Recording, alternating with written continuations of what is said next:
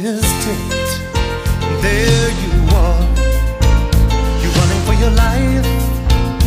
You're a shooting star, and all the years no one knows just how hard you worked, but now it shows.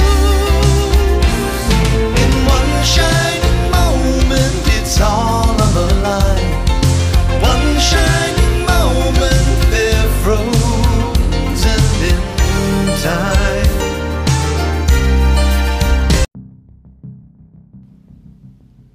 Coaches, welcome to the Championship Vision Podcast. Coach Kevin Furtado.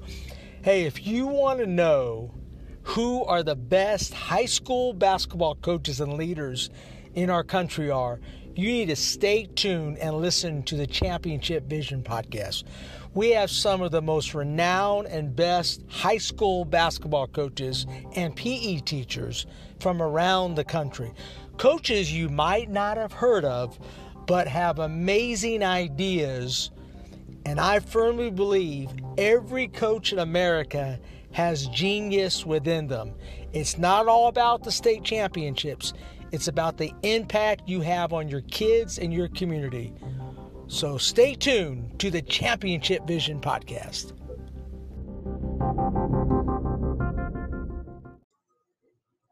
Coaches, welcome back to the Championship Vision Podcast. This is Coach Kevin Furtado. Today is episode 196 with Coach Tim Hayworth, the head boys basketball coach at Male High School in Louisville, Kentucky. Coach Hayworth was the head boys basketball coach at Hopkinsville High School, Hoptown, from 2010 to 2018. He is currently the head boys basketball coach at Male High School, and he started building the program in 2018.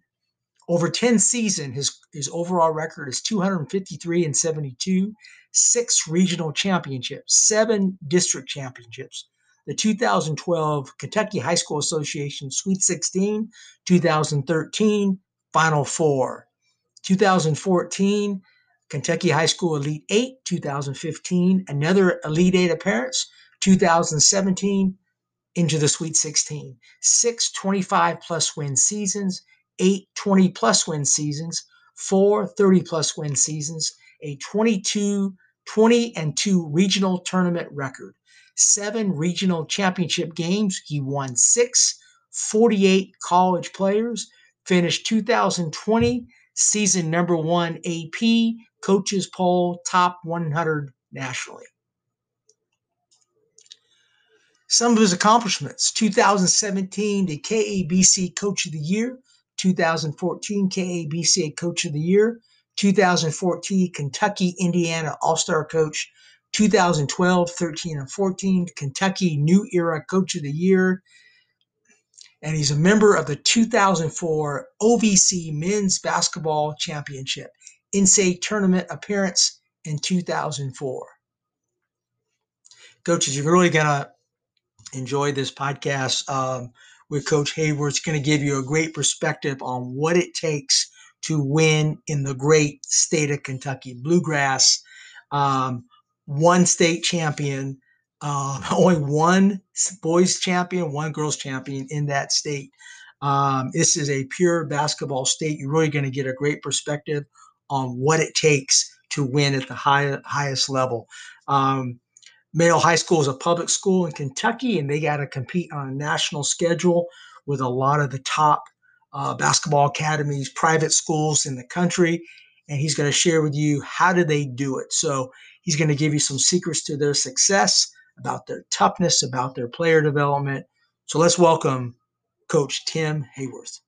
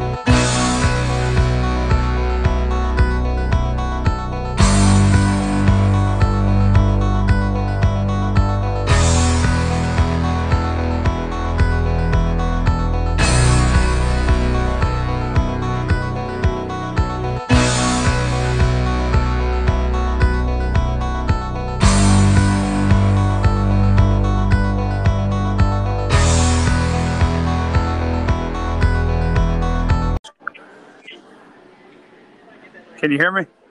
Hey, Coach. Hey, how you doing? Hey, Tim. What's going on? Oh, nothing much. Hey, I'm at a restaurant, or is it too loud in here? Actually, I don't hear any other noise and so forth. That sounds pretty good. Okay. And Awesome. yeah. Well, that's great, man. It's like talking to a celebrity at a restaurant, man. This is awesome. Hey, I'm so glad you said that because I've got my assistant coach with me here, and we've been friends since kindergarten. And I try to tell him he's with a legend all the time, and he just totally just denies it. That's right. Now, hey, right now it's a fact, man. He can see it right for himself right now. That I mean, hey, you said it, so I mean it's got to be true, right? That's right. That's right. Hey, I appreciate you joining me. We got Coach Tim Hayworth on our podcast here, and I try to get a coach from every state. And I can't believe that Kentucky being such a great basketball state that I would wait to get on, because I know a lot of great coaches out there in Kentucky. Yeah, we've got a lot of great coaches. We really do. And I'm honored that you would even put me in that same breath with a few of those guys. And, so I know how fortunate I am to be even able to coach in this great state. Yeah, absolutely. And I got to tell you that I did work 1 year in Kentucky at a school called Union County in Morganfield, Kentucky. Hey, listen, I was at Hopkinsville High School in the second region. We played Union County. I know exactly where you're talking about. Absolutely, and I went out there, and I just missed my family so much here in Georgia that I came back here. But I tell you, I learned what basketball is all about in your state. You guys love the game. Yeah, no doubt. And, like you said, there's a lot of, like when you grow up in Kentucky, like it's just put into you that you're either going to be a basketball coach or a basketball fan. Like even if you choose not to get into this profession, you're still going to be a huge fan.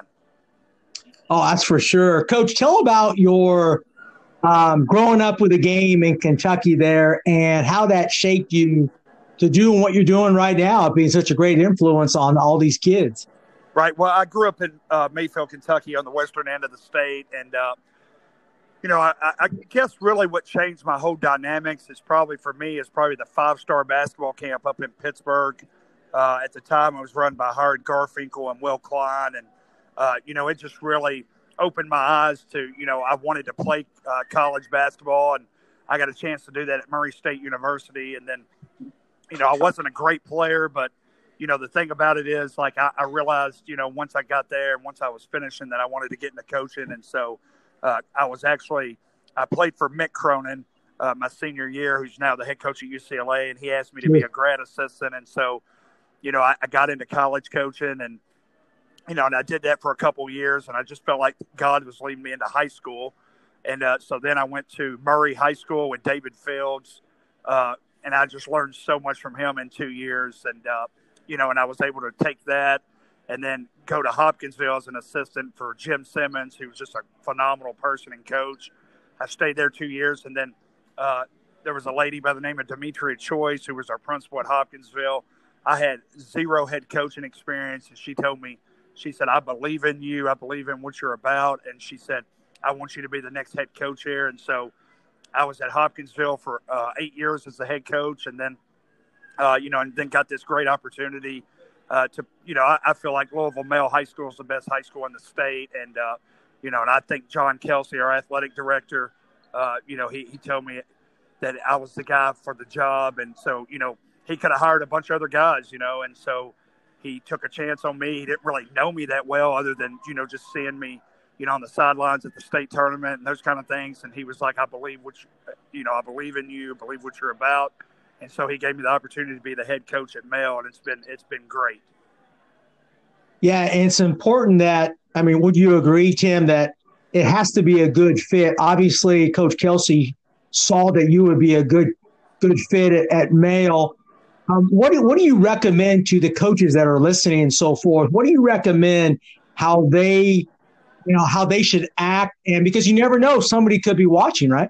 Yeah, absolutely. The big thing is in coaching, I remember, and everything that you go through in life, whether it's coaching or just in your personal life, everything that you go through, the ups and downs. You've got to take it and make it a learning experience and know that it can make you better as a player, a coach, a person. And so, I would tell those young coaches, do all the stuff that it takes for the head coach to be successful. Do all the jobs that nobody else wants to do, that nobody else sees, and try to be the first person in the gym, the last one to leave, and don't do things for kids where everybody can see it. Like, have a good heart for kids and do things for them because it's the right thing to do, and that God's blessed you with an opportunity to be impactful in their lives. And that's, I'm not perfect, but that's what I try to do. I really try to, work as hard as I possibly can, have fun with my coaches and my kids that I coach, and then just see where it falls from there. Right. And you're doing things for kids without really getting the credit, right? Because that's the ultimate sign of a coach, right? Yeah, it's like, for me, it's like picking a kid up and taking them, if they don't have a ride to practice, like in Hopkinsville, we took most of the kids home and we picked them up for practice. And so those are things that nobody ever sees, but I don't care if the kid's the worst player on the team or the best player on the team, go pick them up because they want to be a part of the program. And so, and you just want to try to put them in the best possible light that you can put them in to be able to be successful. Coach, you mentioned Coach Cronin at UCLA. I mean, who has really helped shape your philosophy? And I know you probably have dealt with a lot of coaches, probably picked up things here or there, but which coach really kind of helped mold your philosophy? I would say Coach Fields and Coach Cronin. Those two guys, really, really showed me the way. And, I learned so much from Cronin, at Murray State, just based on, just how hard you got to work and, and just paying attention to detail and like just, doing whatever it takes to win and, and getting your guys. The best compliment that I can always get as a coach is to say that our teams are really, really tough.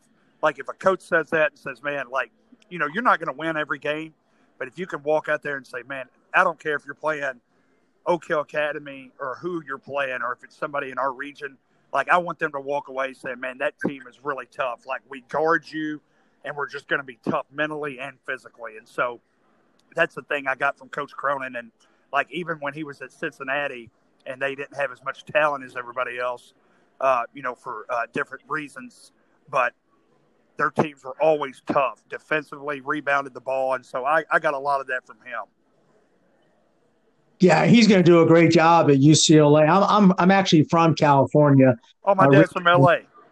Yes, absolutely. Yes, I grew up in San Jose, California. Oh yeah, but I've been a Georgia boy for a long time, though. Right. My freshman year in college, we played Santa Clara out there.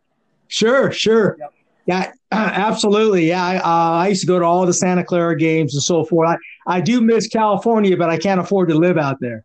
I feel you on that. Hey, Coach, talk about Kentucky basketball, because from my vantage point, from my eyes, and I would think like out here in Atlanta and the Georgia, we have great talent out here, and so do you. I think coaching in Kentucky is second to none. I think you guys have a tremendous passion to get better. You take it seriously in Kentucky, right? Tell us about Kentucky hoops. Well, like even in our gym at Hopkinsville when I was there, it seats 5,000 people. So, for a regional tournament game, you're going to have 5,000 people in there. Up here in Louisville, when we played the Region 7 championship, I mean, there's 4,000 people in the gym. So the crowds are always going to be big.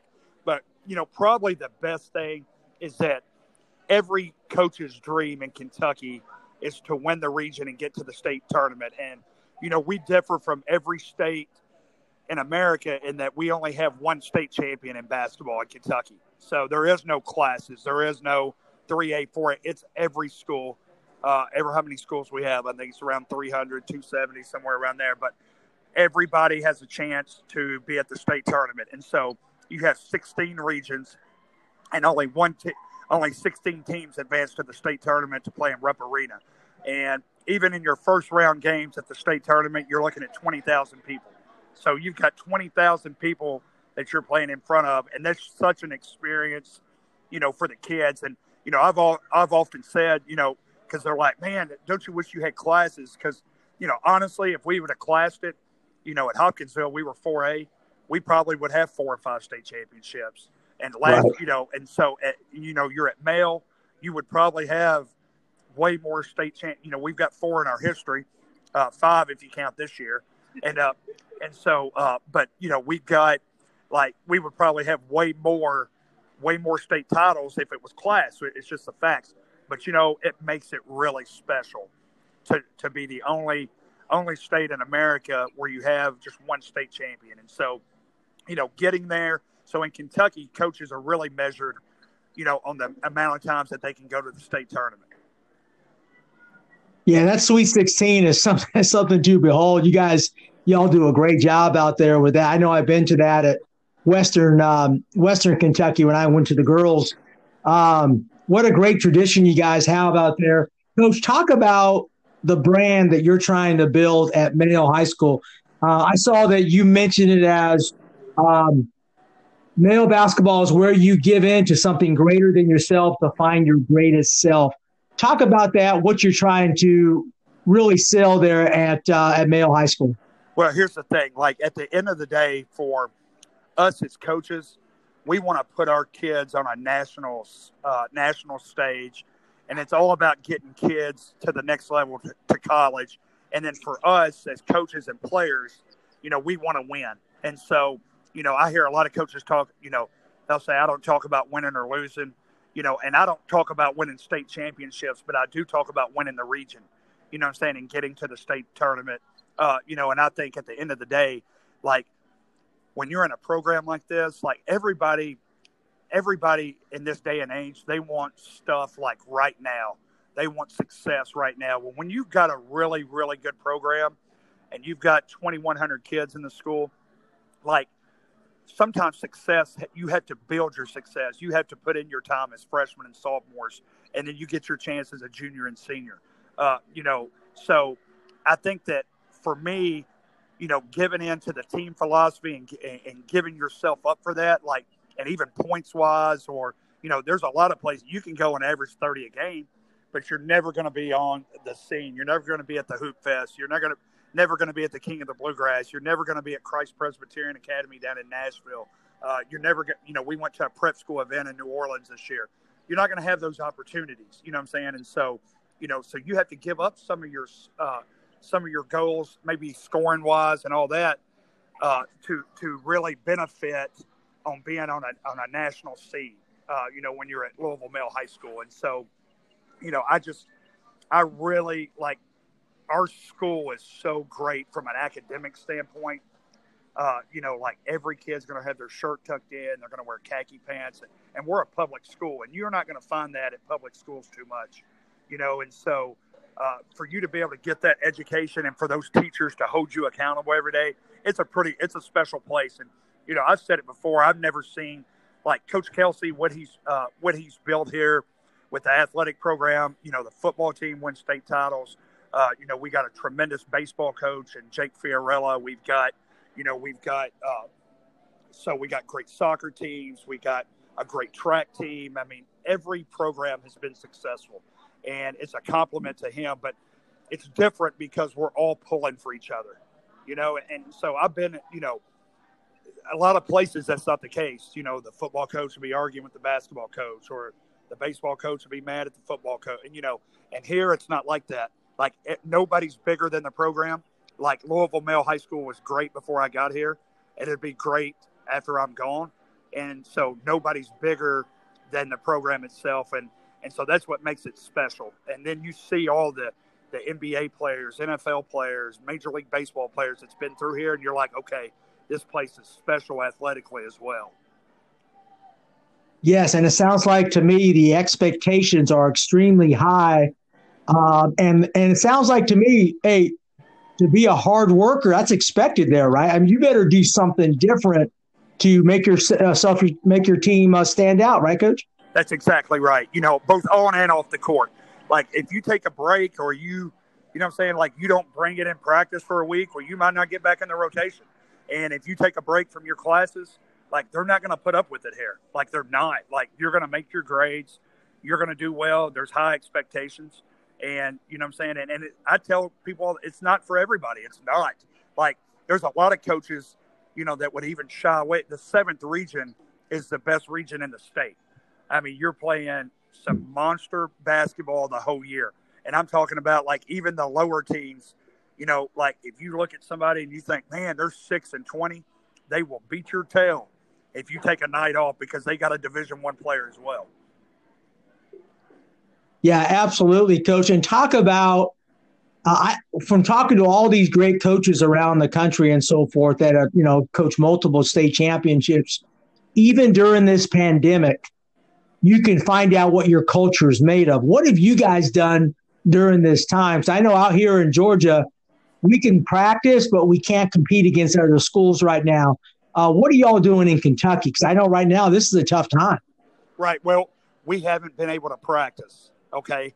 And so this has been a new situation for me because usually we would play 30 varsity, 30 JV, 30 freshman games in the summer. We would be doing individual improvement right now.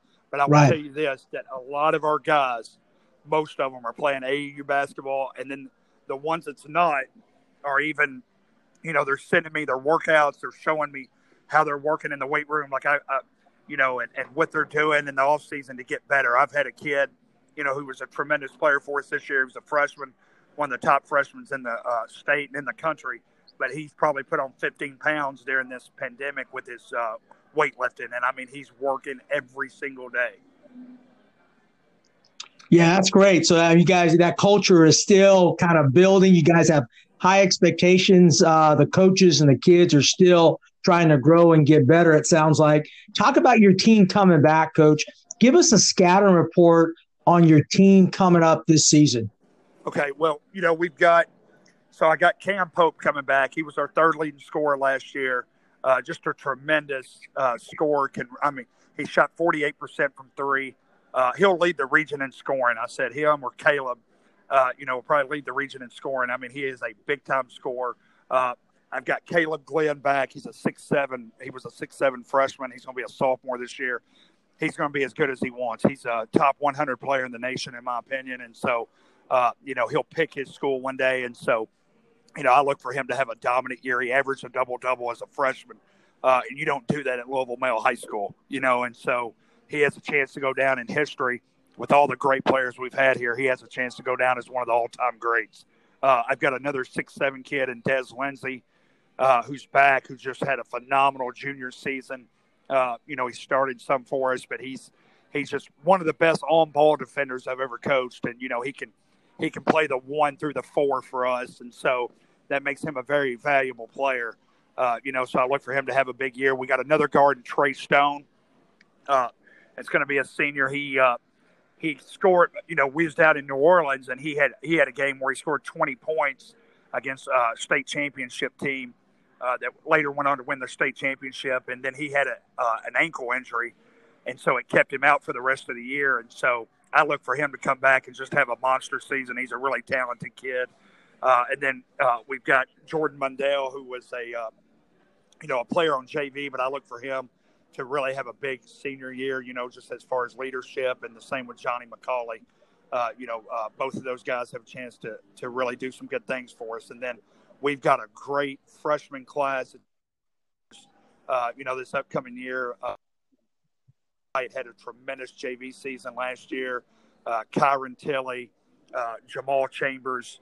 I've been able to watch those guys on the AU circuit all year, and they're looking to take the next step. And then a kid named Ethan Richards, who's also going to be a sophomore. I look for him to do some great things. And so we got a lot of freshmen that's they're going to be sophomores now, but we got a lot of this sophomore class is really strong. And then I've got a junior. I've got a kid, Selah Brown, who's been recruited by all sorts of Division I football schools, Power 5 football schools. He's just a tough kid. And, he's going to be a big part of what we do this upcoming season. So, and I'm leaving some guys. We're going to be 10 or 11 deep, and we're going to play the way we always play, and we're going to be really good. Yeah, it sounds like that to me. Can you help us out? Because we got a lot of public school coaches that listen to the podcast, as well as private school. Talk about how tough it is in a public school setting. You got to really focus on player development, not as much as player acquisition. I know it sounds kind of controversial. How do you develop players there at Male? Because if you're deep, you guys are doing something right in player development, strength development. Give us an insight on how you guys do that. Yeah, it's really important. I think skill development may be the most important thing, in a basketball team when you're trying to build a program in toughness. And so you get toughness in the weight room, and then from a skill set, if you can handle the ball and shoot it, you're always going to be a threat in basketball. So there's always going to be a spot for you on the floor. And so, I've got a great coaching staff with Coach Cates, Coach Hamsley, Coach Balfour. Balfour played at University of Louisville on their 2013 national championship team. He does a tremendous job from an individual skills set, and so he really helps me out there. And then, so we have some guys that really Coach Beebe gets in the gym, and so it's really good because we've got 5-6 coaches that really try to push the kids and try to get them better. And then, and we talked about this earlier, I think culture is huge. And so Coach Cathy, who's, a dear friend of mine, he's now the assistant principal here, but he does our social media. And I think that's huge. And even building culture, I think you constantly got to be on social media, promoting kids and promoting what you're about. And, he does an unbelievable job at that. The best I've ever seen. Yeah, and talk about, let's kind of continue with player development. Give me a sample, because I'm at a small single-A school here in Georgia, but I have some good players. We have to develop our players. I believe that you really focus on the kid's strength. So if I have a great shooter, man, she's going to become a superior shooter, and we try to work on her weaknesses, but I really focus on her strength. Is that different than what you guys do? No, so here's the thing. I think you've got to so I'm big on ball handling. So if you can get from point A to point B, I really believe, so we have to put kids in a position, even if it's not your strength at some point, you've got to become you can be such a better ball handler in 4 months, 6 months, a year, 2 years. You can really improve your game from a ball handling perspective. And so I think most of our individual workouts, or even during practice, for me, we want to do a lot of full court stuff, whether it's full court, 1-on-1, 2-on-2. We got a drill called the Kentucky shooting drill where it's full court. Everybody's got to be on the move. So even when you're passing, those kind of things, I think it just helps you to become more like a guard. So when you're out on the floor, you're not as awkward with it. You know what I mean? And so, I tell kids all the strengths during games, go to your weaknesses during practice. And I think that's always been my philosophy. So very seldom have I had now keep in mind, we've had talent. So, so you have to understand, it's not like I'm not saying I'm sitting here developing a kid that has zero talent and then he becomes an All-American. So we've got talent. And so what we try to do with that talent is try to get them to work on all their weaknesses, because if I always try to picture, if I'm coaching against us, what would I do? You know what I'm saying? And so that's what I try to do. So our individual improvement is always going to be, it's going to be hard, fast-paced, fast-moving for 50 minutes. You know what I'm saying? You don't have to stay in there 3 or 4 hours. I think you've got to get those kids to go hard, in a certain amount of time, and get in there and get your stuff done. Yeah, and give me a specific example, Coach, of let's say I have my guard and so forth, and we're trying to get her more powerful at the finish. She's really a great shooter. We're trying to get her stronger at the finish. We like to hit her at the rim a lot, have her go through things, have her really work on being ball tough. What would you recommend for that? All right, so I call it ricochet pickups, or, I don't know what you would call it. It's the real simple drill where you put the ball at the block, and then you're teaching her how to jump off of 2 feet every single time through contact. So you put the pad on her and just have her turn over her left shoulder, have her turn over her right shoulder. And so that's what I've done. I always talk to guys about, your best finishers is always going to finish off of 2 feet. If they finish off of 1 foot or one hand, they're not going to finish as well, because if you go up for a one-handed shot and I hit your arm, you're not going to get an and one. You're going to get 2 foul shots, but you're not going to get an and one. If you jump off of one leg, I can barely bump you and knock you off enough where you're not finishing through contact. This is Mike May, creator and owner of Practice Planner Live software. I'm excited about partnering with Kevin Furtado and Championship Vision podcasts. We share a common passion of helping basketball coaches be more effective in their profession. With over 26 years of basketball coaching experience, I created Practice Planner Live with the purpose of saving coaches valuable time in creating efficient and effective practice plans. John Wooden once said, "If you fail to prepare, you prepare to fail." Practice Planner Live can take your practice planning to a whole nother level with tools and functionality that will maximize your team's ability to reach their potential. But if you go off 2 feet every single time, and then you don't even have to call it out in practice. You just bring them over and be like, "Hey, why did you go off 1 foot there? If you'd have went off 2 feet, you would have got an and one." So I'm constantly talking to them about that. And so, there's drills. The hamburger drill, is a good drill. Like, now we do the hamburger drill. I don't know if you've ever done that where, the three people get – that's when I'm mad. And that's me. Right. We play pretty soft, and so I'm wanting to see them fight. So I don't know if you want to do that with girls, but like with guys, we do that a lot. Yeah, actually, our girls love that. They love the contact drills, man. It's funny, but yeah. But Coach, this is what I see, and tell me if I'm wrong. I have kids that play AAU and so forth, but it seems like they're being overcoached. They come back, yes. They think they have 4 to 5 finishing moves, the Euro, all this kind of stuff, and I'm telling them, hey, man, you don't need all those moves. You got to have maybe one counter. You think kids are being overcoached probably in the travel ball circuit? Yes. Hey, and I'll tell you, like Coach Gates just brought up a good point. All right. We got beat by Ballard earlier in the year, okay? And so we didn't have Howard, one of our best players. We was missing another guy. So, so we struggled in that game a little bit. But we looked at the film, and I was like, it's real simple stuff. It's all right. So we turned the ball over probably 7 or 8 times trying to throw it. They're 6'10" and 6'8" inside. And so we were trying to throw it over their hands. I said, guys, when you get in the lane, you got to jump stop and you got to bounce pass. So we got real simple with it.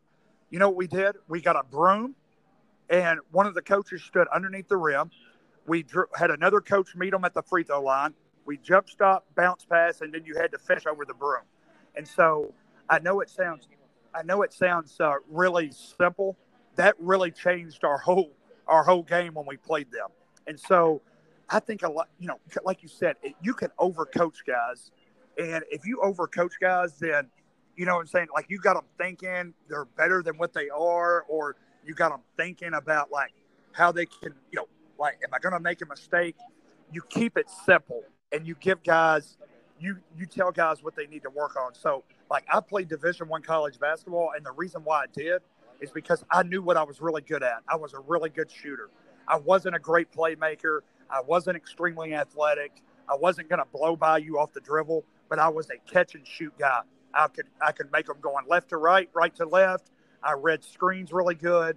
If you followed over the top of me, I was curling it. If you went below the screen, I was fading it. So, so I got really good at the fundamentals of the game. And so that's what coaches at all levels need to focus on, whether it's high school, AAU, focus on fundamentals. Put your guys in the best situation to win. It doesn't mean you're going to win. Like, we could have gotten beat when you play really good teams and you're in really good, like, we could have easily gotten beat this year, in the regional finals, but we didn't. But put them in the best situation that they can have to be successful.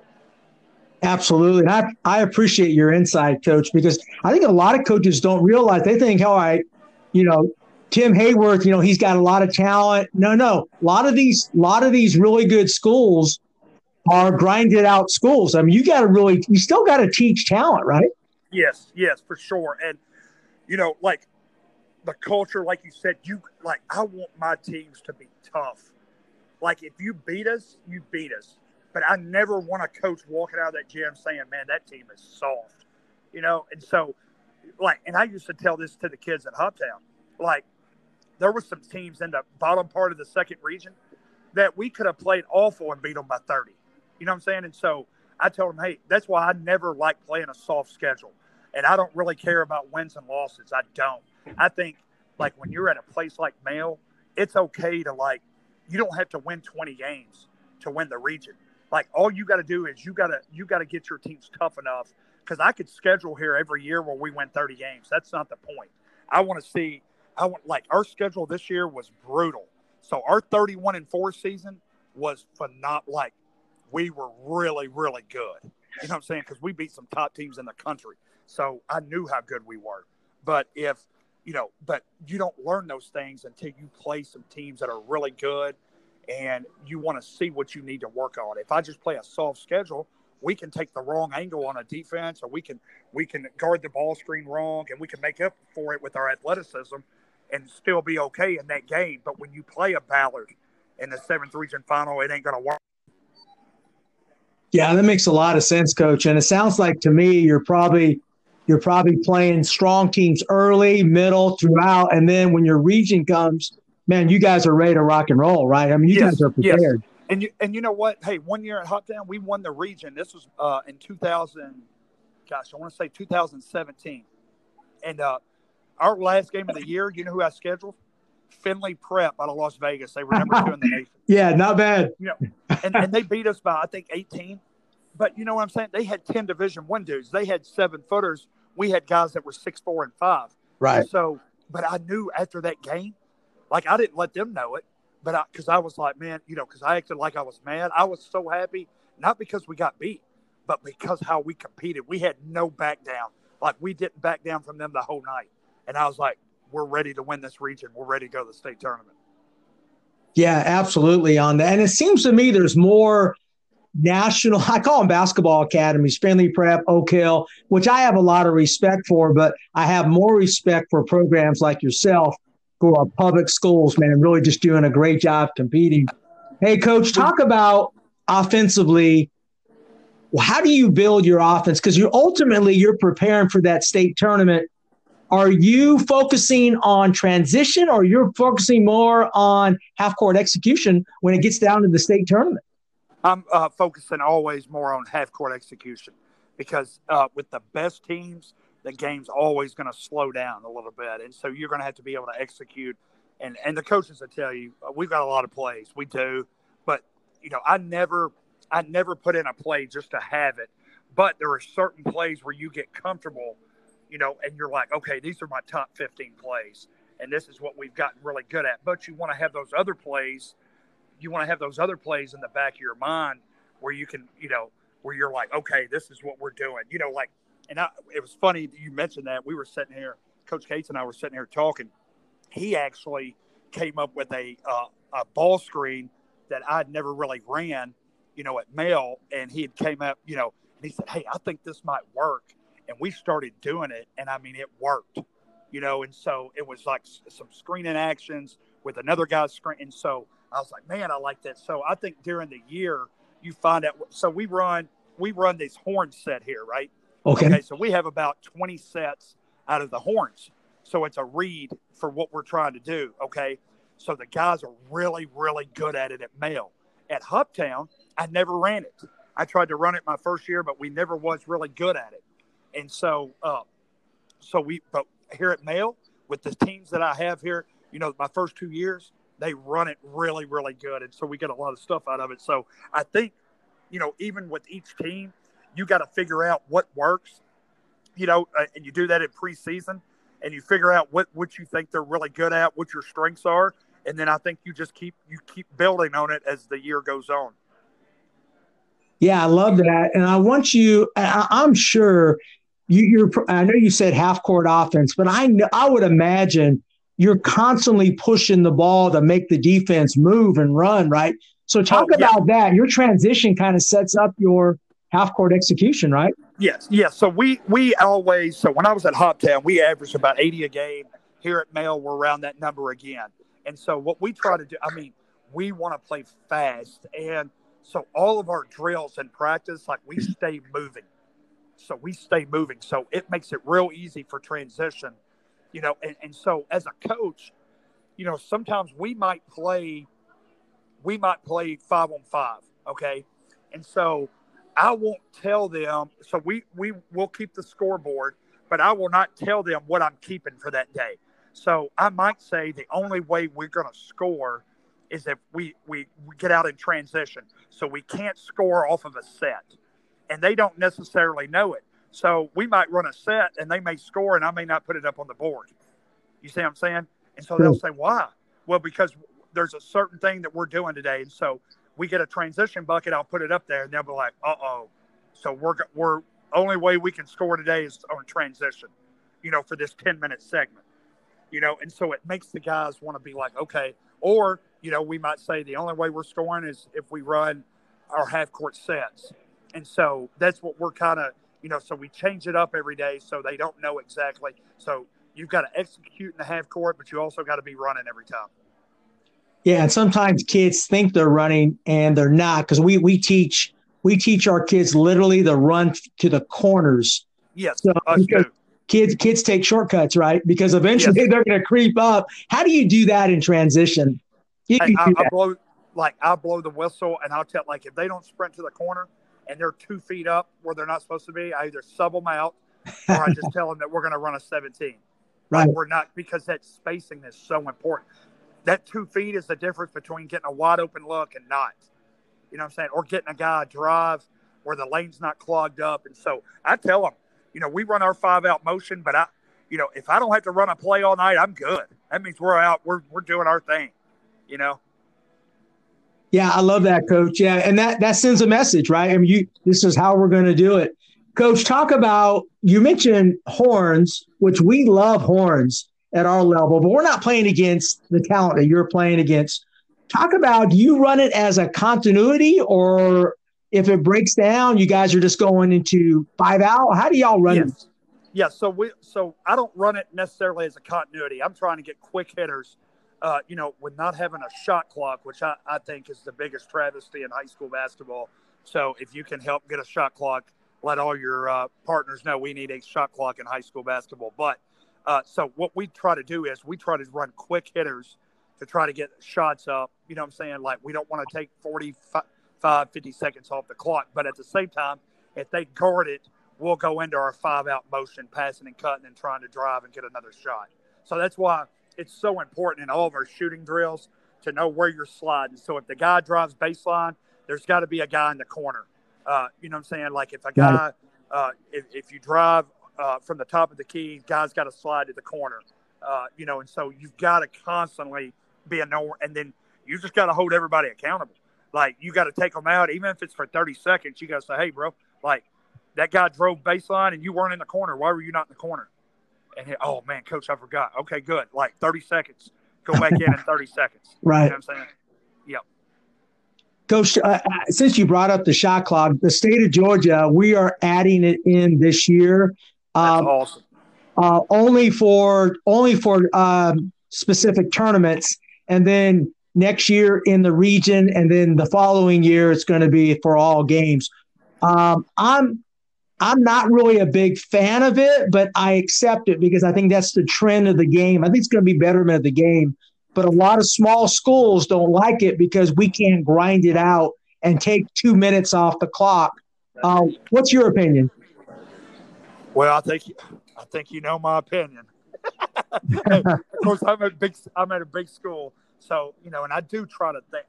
I don't want to be like insensitive, you know what I mean? Because like, if I was at a school where I didn't have as much talent, but like, I just think from a fan's perspective, a player's perspective, a coach, like, we should be trying to prepare all kids for the next level. You know what I'm saying? And so if that's an opportunity for them, and sometimes it's not, but like, I think we ought to prepare kids for the next level, and the next level has a shot clock, 35 seconds. So I think we ought to have a 35-second shot clock to try to help prepare them for college. And then I just think it makes the game, like, if I can't run a set in 35 seconds, then I don't need a coach. You know what I'm saying? Yeah. And so I think, even with the shot clock, I don't think it will be like, I don't think a team should be able to hold the ball for 2 or 3 minutes. Like, I remember at Hopkinsville one year, we were up 8 with about 2.5 minutes to go. And we held the ball the whole game, the rest of the game, because I was just like, we were in the region, and I was like, I'm not taking a chance. Like, we spread it out. We had athletes, and we held it, and they fouled us, and we got it back and held it again, and so I would like to.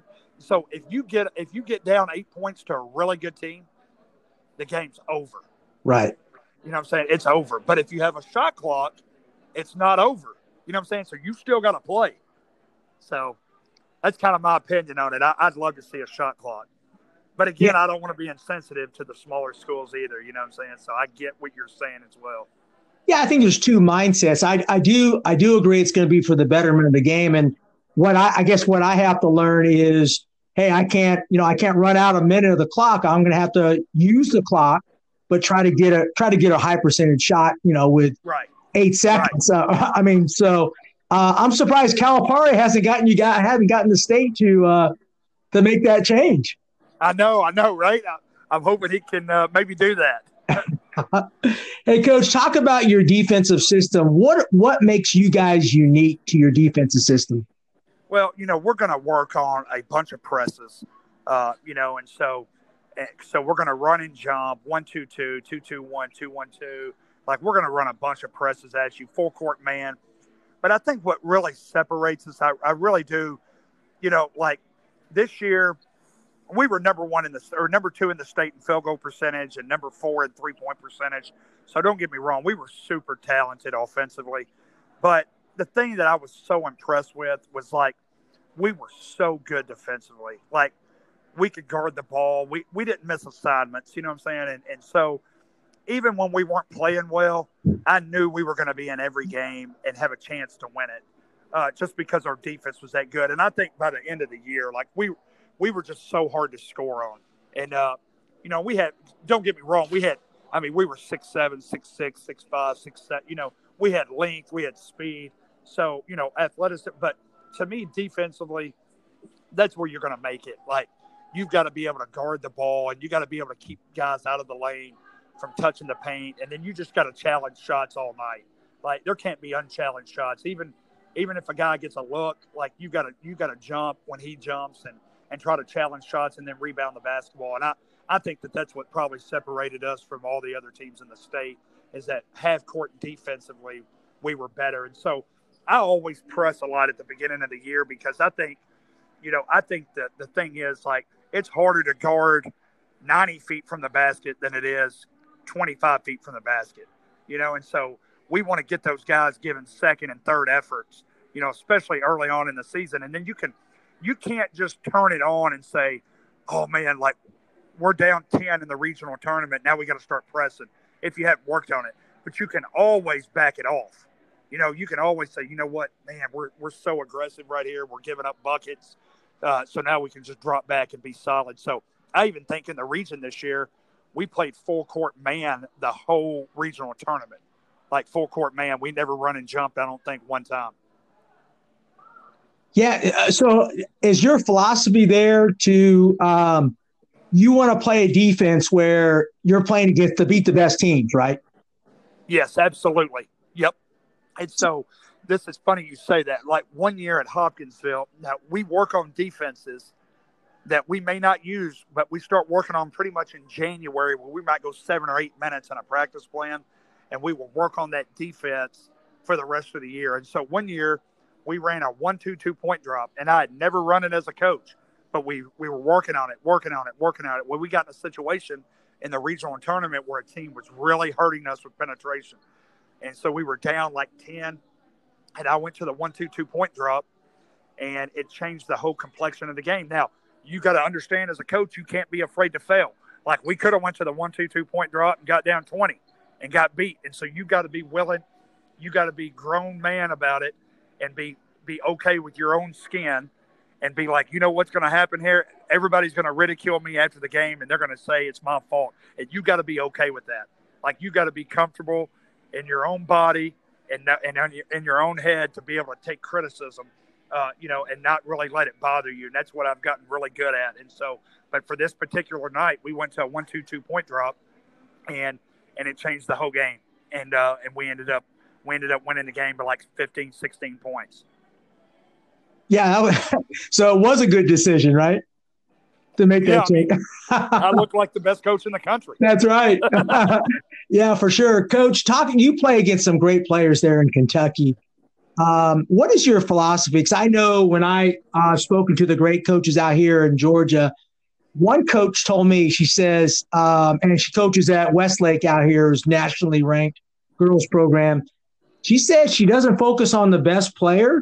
She focuses on limiting the opponent's other players. And yes. I found that kind of different. But what's your approach? It's funny that you say that because I kind of had the same approach. If the team is really, really good.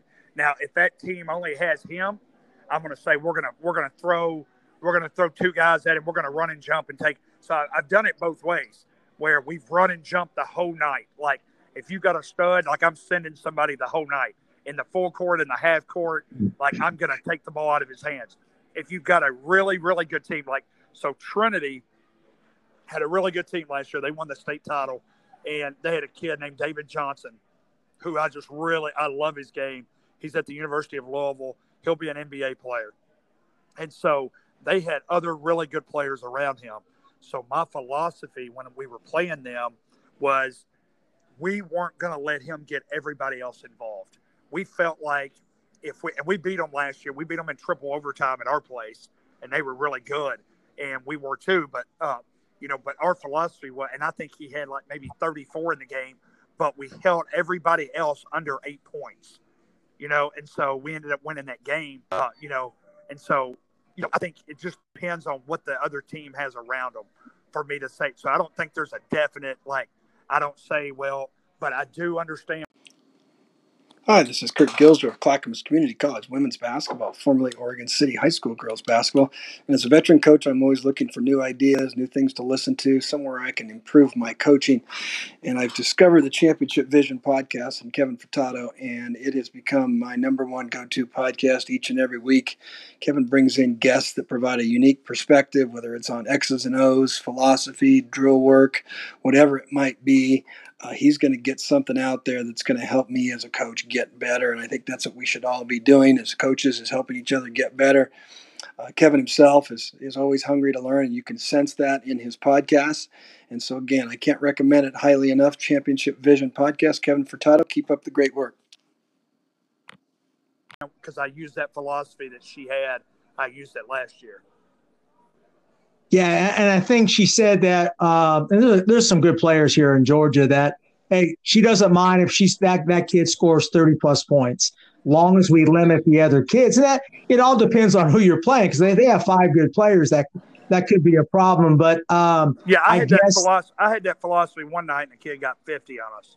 Other Yeah, so it can blow up. It works both ways. So it does, yeah. Well, also the other night I was watching James Harden. I know the NBA's back and so forth, and every possession they were doubling him. Right. And he was, tossing the ball out. And I thought it was really great that Harden was just showing unselfishness, kept the other guys involved, and it really helped their team out. Yes, and that's what here's the thing. So my all-time player is Magic Johnson, okay? And so if you ever watch Magic play, like even on classic sports, he controlled the whole tempo of a game. It's amazing to watch him play and to see how smart he is.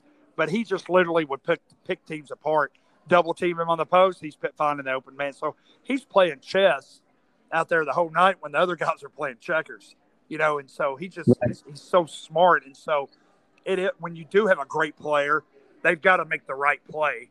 And then sometimes, you have the Kobe Bryant mentality. He's going to take those 2 guys and he's going to shoot up over the top of them and still score because he's the best player on the floor. So you got to, at some point during the game, I've had great players in the past. I'm like, hey, just go get yours right now. This is 4 minutes to go in the game. I'm running sets for you. You got to go score. You know what I'm saying?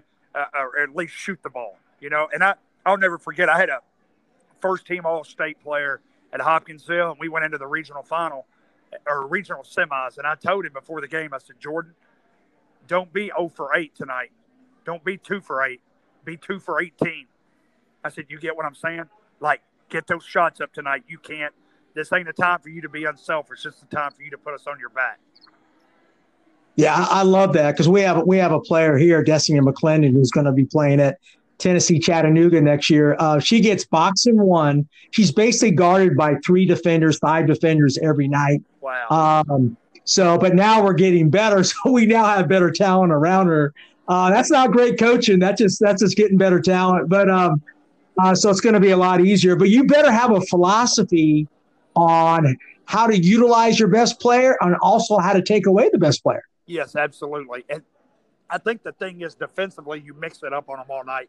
You never let them get comfortable. Like, everybody has a dog. I mean, at Hubtown, like, if I knew you had a great player, I'm getting a dude to talk to you all night, to get in your jersey, to like just Right. be a punk all night and just see if that dude's got toughness. And I know it sounds crazy, but like, that's what we did. That's how we had to play at Hopkinsville. Like, we just had to be tougher than everybody else. And so, when you're playing against a great player like that, sometimes you just got to mix it up on them the whole night. Yeah, I love that. And also get in their head mentally, too. I love that. Coach, I know you got to go and so forth. I know you're busy. Hey, just talk about how do you all practice there? What's your practice organization? What's your practice system so coaches listening can kind of pick up a few things from you? Well, I think, every place is different. When here, like, it can be a little bit, I'm always going to go 2 hours. Towards the end of the season, we'll go to hour and 20, hour and 10. But, like, I never go over 2 hours as a coach. I don't. Like, I've been mad before when we practice in the morning, and I said, you know what, guys, we're ending practice right now. We're going to practice in the afternoon. And so we might go 2 hours. But we never go 3.5 hours, anything like that. I think that's silly.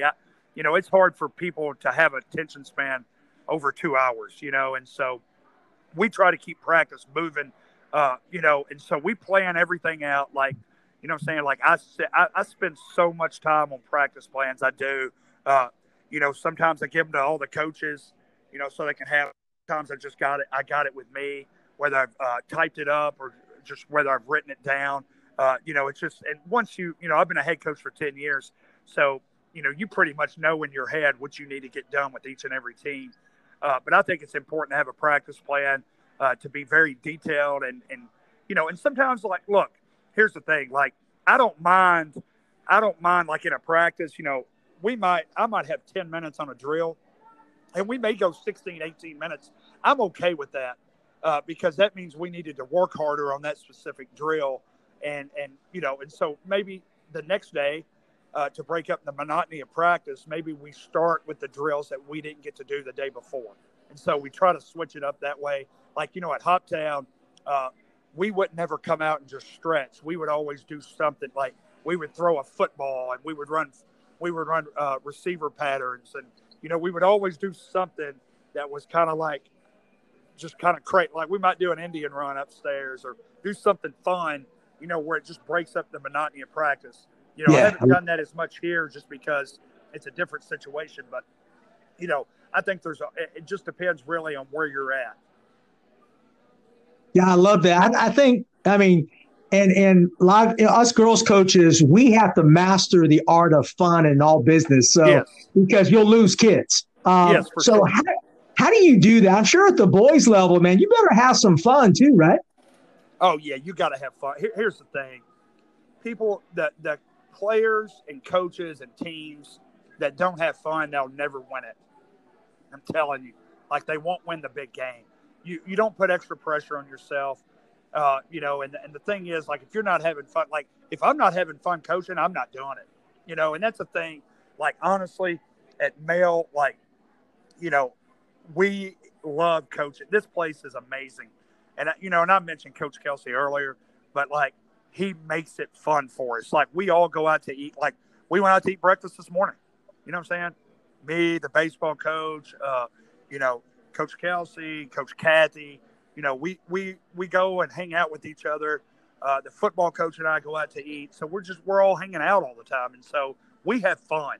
And, and I bring it up all the time. We could have got beat in the regional and it would have still stuck with me. And, because I'm super competitive, but it ain't going to make or break me as a person. You know what I'm saying? I've got 3 kids at home, and a wife. And so it's not going to make or break me, like whether we win or lose a basketball game.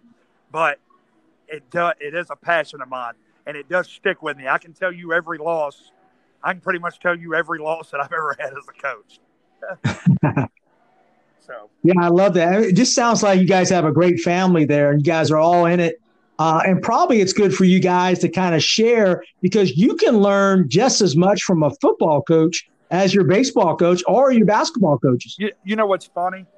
I literally, when I was at Hopkinsville, I went to some football clinics one year, and they said, "What are you doing?"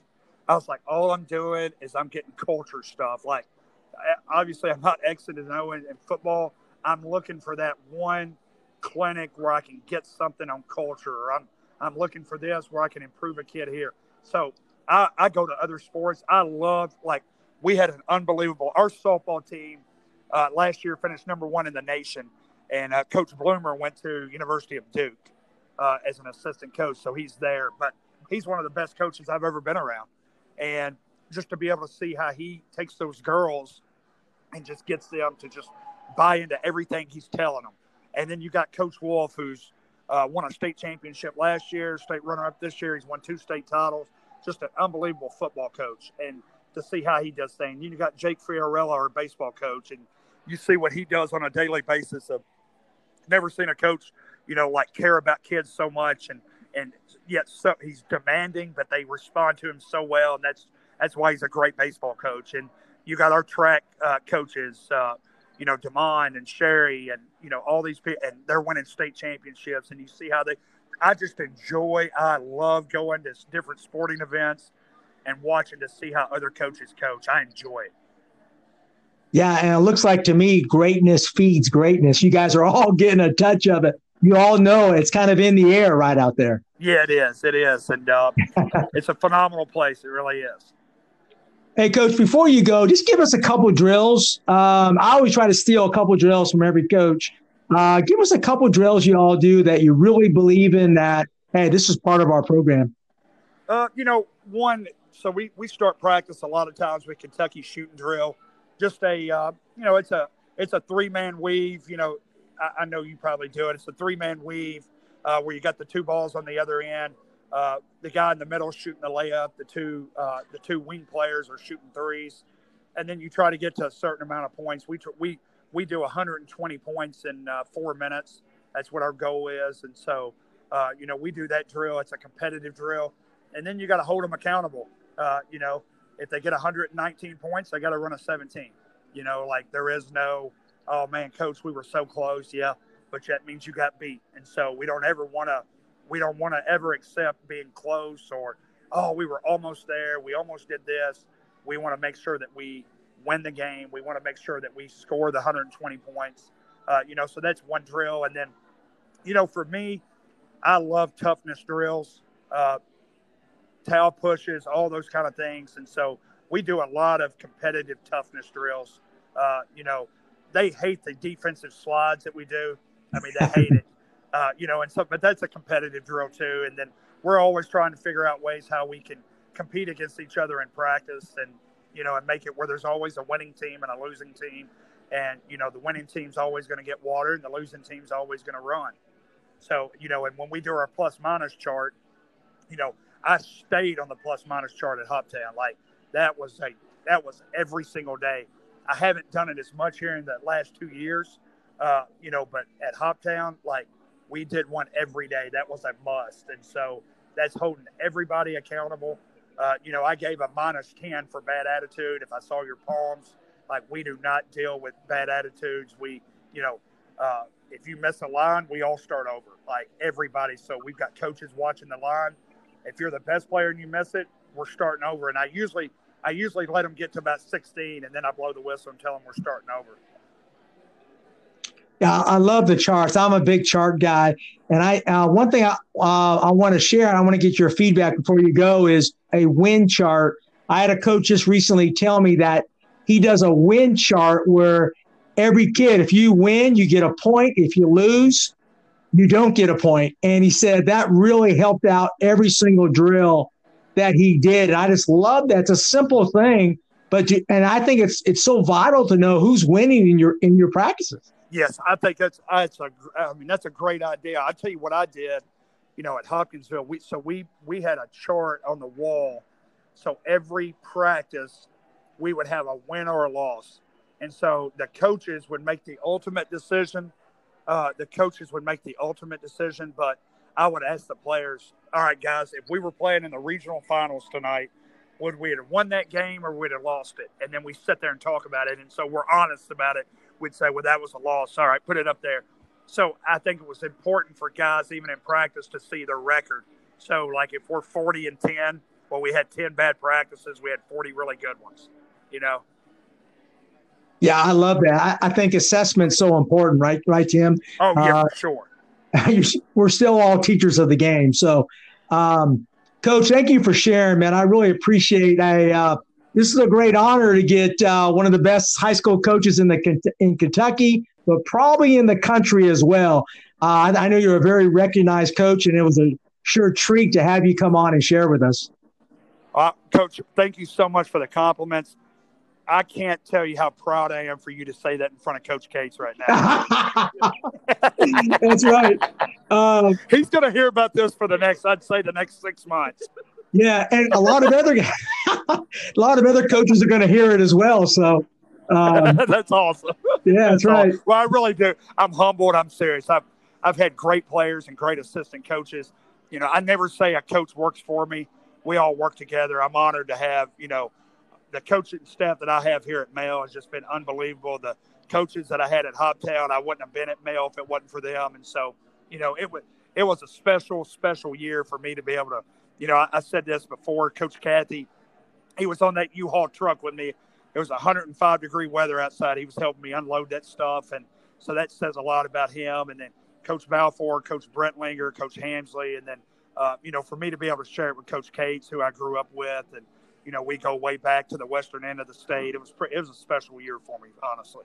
Absolutely, Coach. And I appreciate you making me a better coach and the coaches that are going to be listening a better coach. How can we get a hold of you? Coaches love to contact people I interview, but what's the best way to get a hold of you? You can text me or call me. My number is 270-210-8591. You can also go to my Twitter page, direct message me. It's capital T, lowercase I am Tim Hayworth 13. That's great. Coach, thanks again. I really appreciate it. Hayworth is spelled Haworth. It looks like Haworth. Yes, sir. And I'll have that on the website and the podcast as well. Coach, and you can also put my email address on there as well. Yes, sir. I'll definitely do that. Hey, I'm hoping you guys are playing next year. Hopefully everybody's playing. Me too. Me too. I wish you the best. And, hey, thanks so much for having me on. And if we ever can meet up at a clinic or something, I'm down that way, I'll be sure to hit you up. That'd be great. Absolutely. That's an honor. Coach, thank you so much, man. I wish you have a great night. Okay. Thanks so much, Coach. All right. Take care. Thank you, Coach. All right. Bye-bye. Hello, this is Craig Reed, owner and CEO of Corny Board Aids. We specialize in providing coaching aids and equipment for the basketball coach. We are also home of the Corny Board, the original sideline coaching board. I want to recommend Championship Vision Podcast. It is a great way to get insights into what other great coaches and leaders do in their programs. Kevin Furtado brings a great tool to coaches with this podcast. Thanks, Coach Furtado. Hey, coaches. This is Brad Hilligoss, content producer at Huddle for the NBA, NCAA Division I, and high school basketball. I'm a big fan of Coach Furtado's podcast, Championship Vision, because it connects coaches around the country that want to continue learning and growing our beloved game. The X's and O's, coaching philosophy, teaching principles, they're all here. And that's a mission that we're working on at Huddle as well. More than 160,000 teams, including the best in the world, use Huddle to elevate their performance with video. But our collection of online tools is much more than that. Mobile, desktop apps, smart cameras, video editing, data analytics software, the list goes on. But our goal is to help coaches like you teach the game in a modern way, whether that's connecting with your athletes, communicating your game plan, or looking to gain a competitive edge. And if you want to see how Huddle can help your program, visit huddle.com. That's HUDL.com. to learn more. And of course, keep listening to the Championship Vision podcast to never stop learning.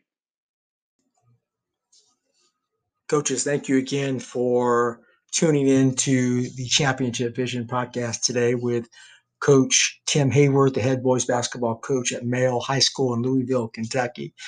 There's so many other podcasts out there that you can listen to. I'm so appreciative that you have become part of the Championship Vision podcast family. So thank you again for tuning in to listen to this wonderful coach who really shared some great insight into his program. Also, I like to mention I have my website at championshipvision.org. If you're interested in coaching resources, I got some free resources and also some. Also, if you go into the Championship Vision store, I got some other great resources for you to help you become a better coach. My special offer is on our Practice Planner Live practice program software. And if you go into that, if you go into the website, and if you go practiceplannerlive.com, if you put in Championship Vision 1, you'll get a special discount. I will also send you a link to get you a free trial offer. This is the best basketball practice software on the market. So please take advantage of that. Until next time, I'm going to get some other great coaches for you. So thank you again for listening to the Championship Vision podcast.